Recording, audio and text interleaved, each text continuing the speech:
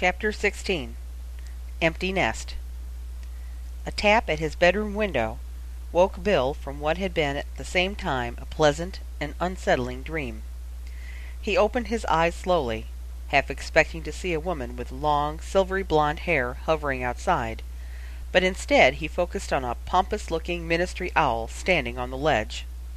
Letting his eyes wander to the watch on his bedside table before putting his feet on the floor, he noticed with a sigh of frustration that the reason it was still dark outside was that it was barely 6 o'clock in the morning. After retrieving a bit of parchment and a copy of the Daily Prophet from the owl, Bill sat back down on his bed and reached for his wand to break the special Minister of Magic seal on the back of the note. He laughed, still not quite used to the idea that the Minister of Magic was, in fact, his own father, and then read, "Bill, I knew something was wrong when I came downstairs this morning and saw that Ron's hand on the clock was dead center between prison and hospital. There's no way to hide this from your mother. We've got another hour until she goes downstairs and sees it. Get over here and help me figure this one out. Dad." Puzzled as to what his younger brother could possibly have done to warrant such immediate attention, Bill unfurled the copy of the Daily Prophet. He stared for a moment in disbelief, and then started to laugh so hard that he fell backwards onto his bed. When he finally calmed down, he rummaged for his robes and prepared to apparate to the office of the minister. A few moments later, he was led into his father's office. Arthur Weasley stood in front of the fireplace, talking to Sirius Black, whose head was floating above the flames. Bill cleared his throat, and his father wheeled around. "Ah, Bill! Wonderful! Give me just a second, will you?" Arthur turned and addressed Sirius. "Right. So let him sleep. He'll need his rest. I'll talk to you more about it later. And thanks, Sirius." "Not a problem," Sirius answered grimly. "I'm used to trouble." With a roar of flame, Sirius was gone. Arthur Weasley rubbed his hands together briskly and smiled anxiously at his son. Bill noted that his father's hairline seemed to have receded even further, and that there were bags under his eyes, but that he also seemed to be standing straighter and taller than he ever had before. "So, you've read it then?" Bill nodded. He was about to ask his father what Sirius had to say, when Charlie came bursting through the door, hair wild, eyelids still swollen with sleep, and robes hanging open. Bill rolled his eyes when he saw that Charlie hadn't bothered to put on proper clothes underneath the robes. He was wearing pajama bottoms, and his dragon tattoo was still dozing on his chest. "What's wrong?" Charlie nearly screamed, looking anxiously from his father to his brother. "Didn't you read the article?" Arthur asked calmly. "Article? What article? All I got was this note saying that Ron was in trouble. There was no article attached. The owl must have lost it on the way up to the camp." Bill thought it was more likely that Charlie must have lost it on his floor, but he said nothing, and simply reached for the copy of the newspaper on his father's desk, and read aloud. "Minister of Magic's son in near-fatal bar brawl with Malfoy heir," by N. Flummery, Daily Prophet staff writer. Robert Weasley, son of Minister of Magic Arthur Weasley, was involved in a fistfight yesterday evening that left his former Hogwarts classmate Draco Malfoy battling for his life at St. Mungo's. "No!" interjected Charlie. "Really?" Bill nodded and continued reading. Mr. Weasley, a former head boy, now employed as a barkeep at the Poplar Snout's Fair Tavern in Stag's Den, threw the punch that caused a devastating head injury to Mr. Malfoy. "They've never got on," reports Pansy Parkinson, another Hogwarts graduate. "And Roland has a terrible temper. His friends were always having to keep him away from Draco at school. We never knew what might set him off." "Wonder where he gets that from," Arthur muttered, motioning with his head to a portrait of Mrs. Weasley on his desk. Mr. Malfoy, who, along with his mother, was residing this summer with his uncle, Martin Lewis, is the sole heir to the Malfoy fortune. Malfoy Manor is currently under renovation to restore the damage inflicted during the war. His father, Lucius Malfoy, was killed on the same day that you-know-who went missing. "These have been extremely difficult times," says Narcissa Malfoy. "Draco has been my rock these past few months. It is impossible to describe the pain and anguish that one suffers at the loss of a husband, and to lose a son. I can barely... Mrs. Malfoy was unable to finish this statement through her tears. Although it is now suspected that Mr. Malfoy will live, as long as he is unconscious, the extent of his injuries remains unknown. Amos Diggory, head of the MLES, assured the Daily Prophet that everything was under control. "We are currently gathering evidence," was all he could be quoted as saying this morning. "No charges have been filed as of yet."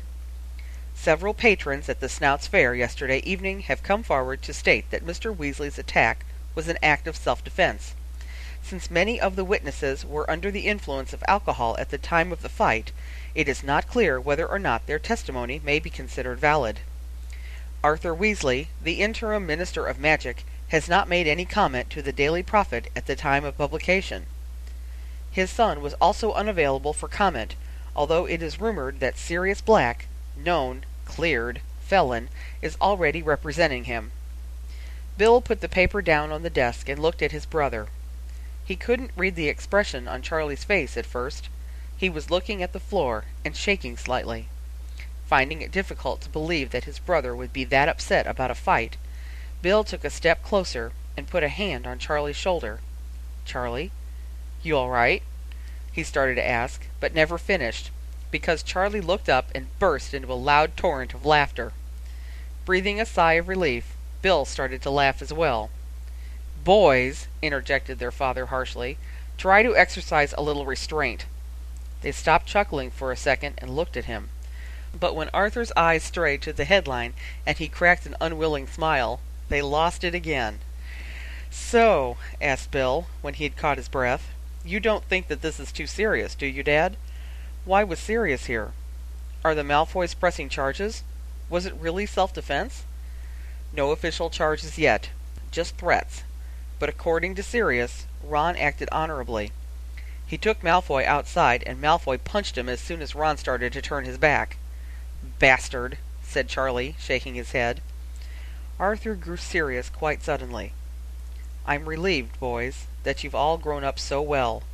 And I can't help but know that it's partially my fault that Ron's in this mess now. Lucius Malfoy and I never got on. And what happened during the war didn't exactly help create a friendly atmosphere between our families, now did it?" He slumped into the large, official-looking minister's chair and put his head in his hands, groaning loudly. "Your mother has always been afraid that something like this might happen. It sounds like there were enough witnesses at the pub to keep Ron out of serious trouble, and Sirius was just telling me that he's got the matter well in hand, if it comes to court. But it might be a struggle. And if it is, well, Ron's of age. He faces adult consequences." Charlie looked uncomfortably at Bill, who shrugged, and sat down opposite his father. He reflected that they were all grown up now. Even little Ginny was of age, and she'd successfully brewed and administered the Wolfsbane potion the week before. Bill tried hard to conjure an image of his sister that did not include a smudged nose and plaits, and failed.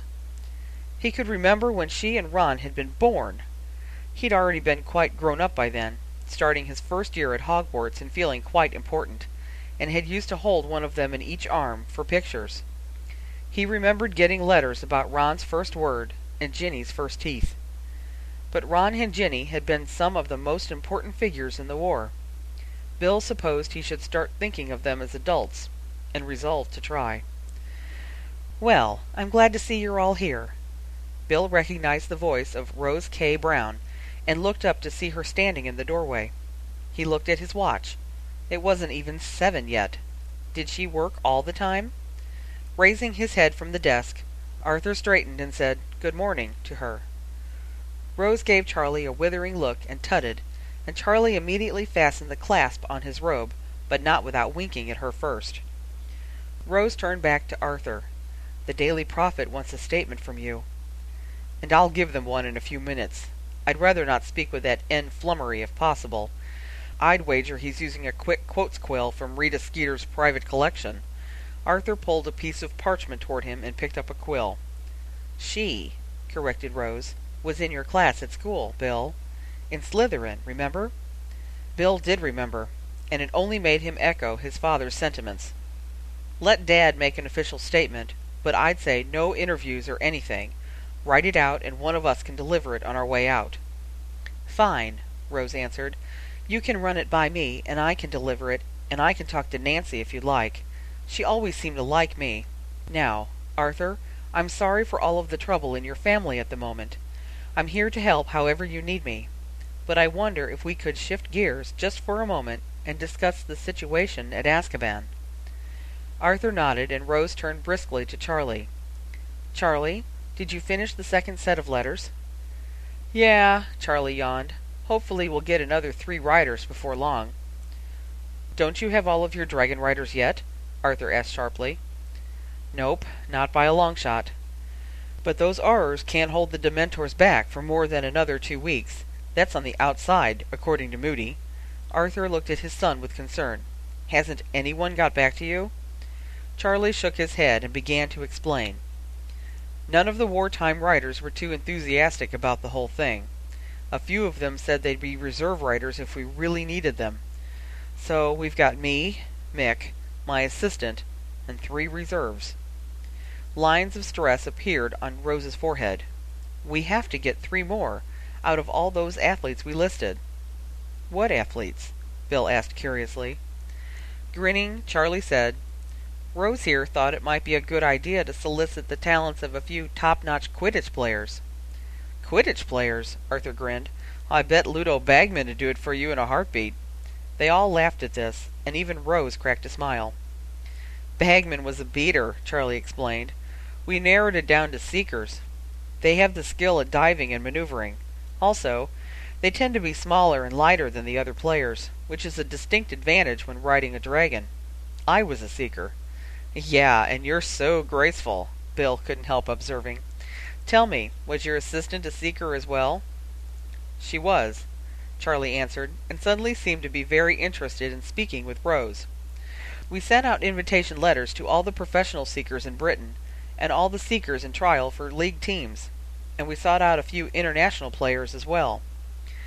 I hope we can attract the foreign flyers. It would be such good international press. Rose frowned.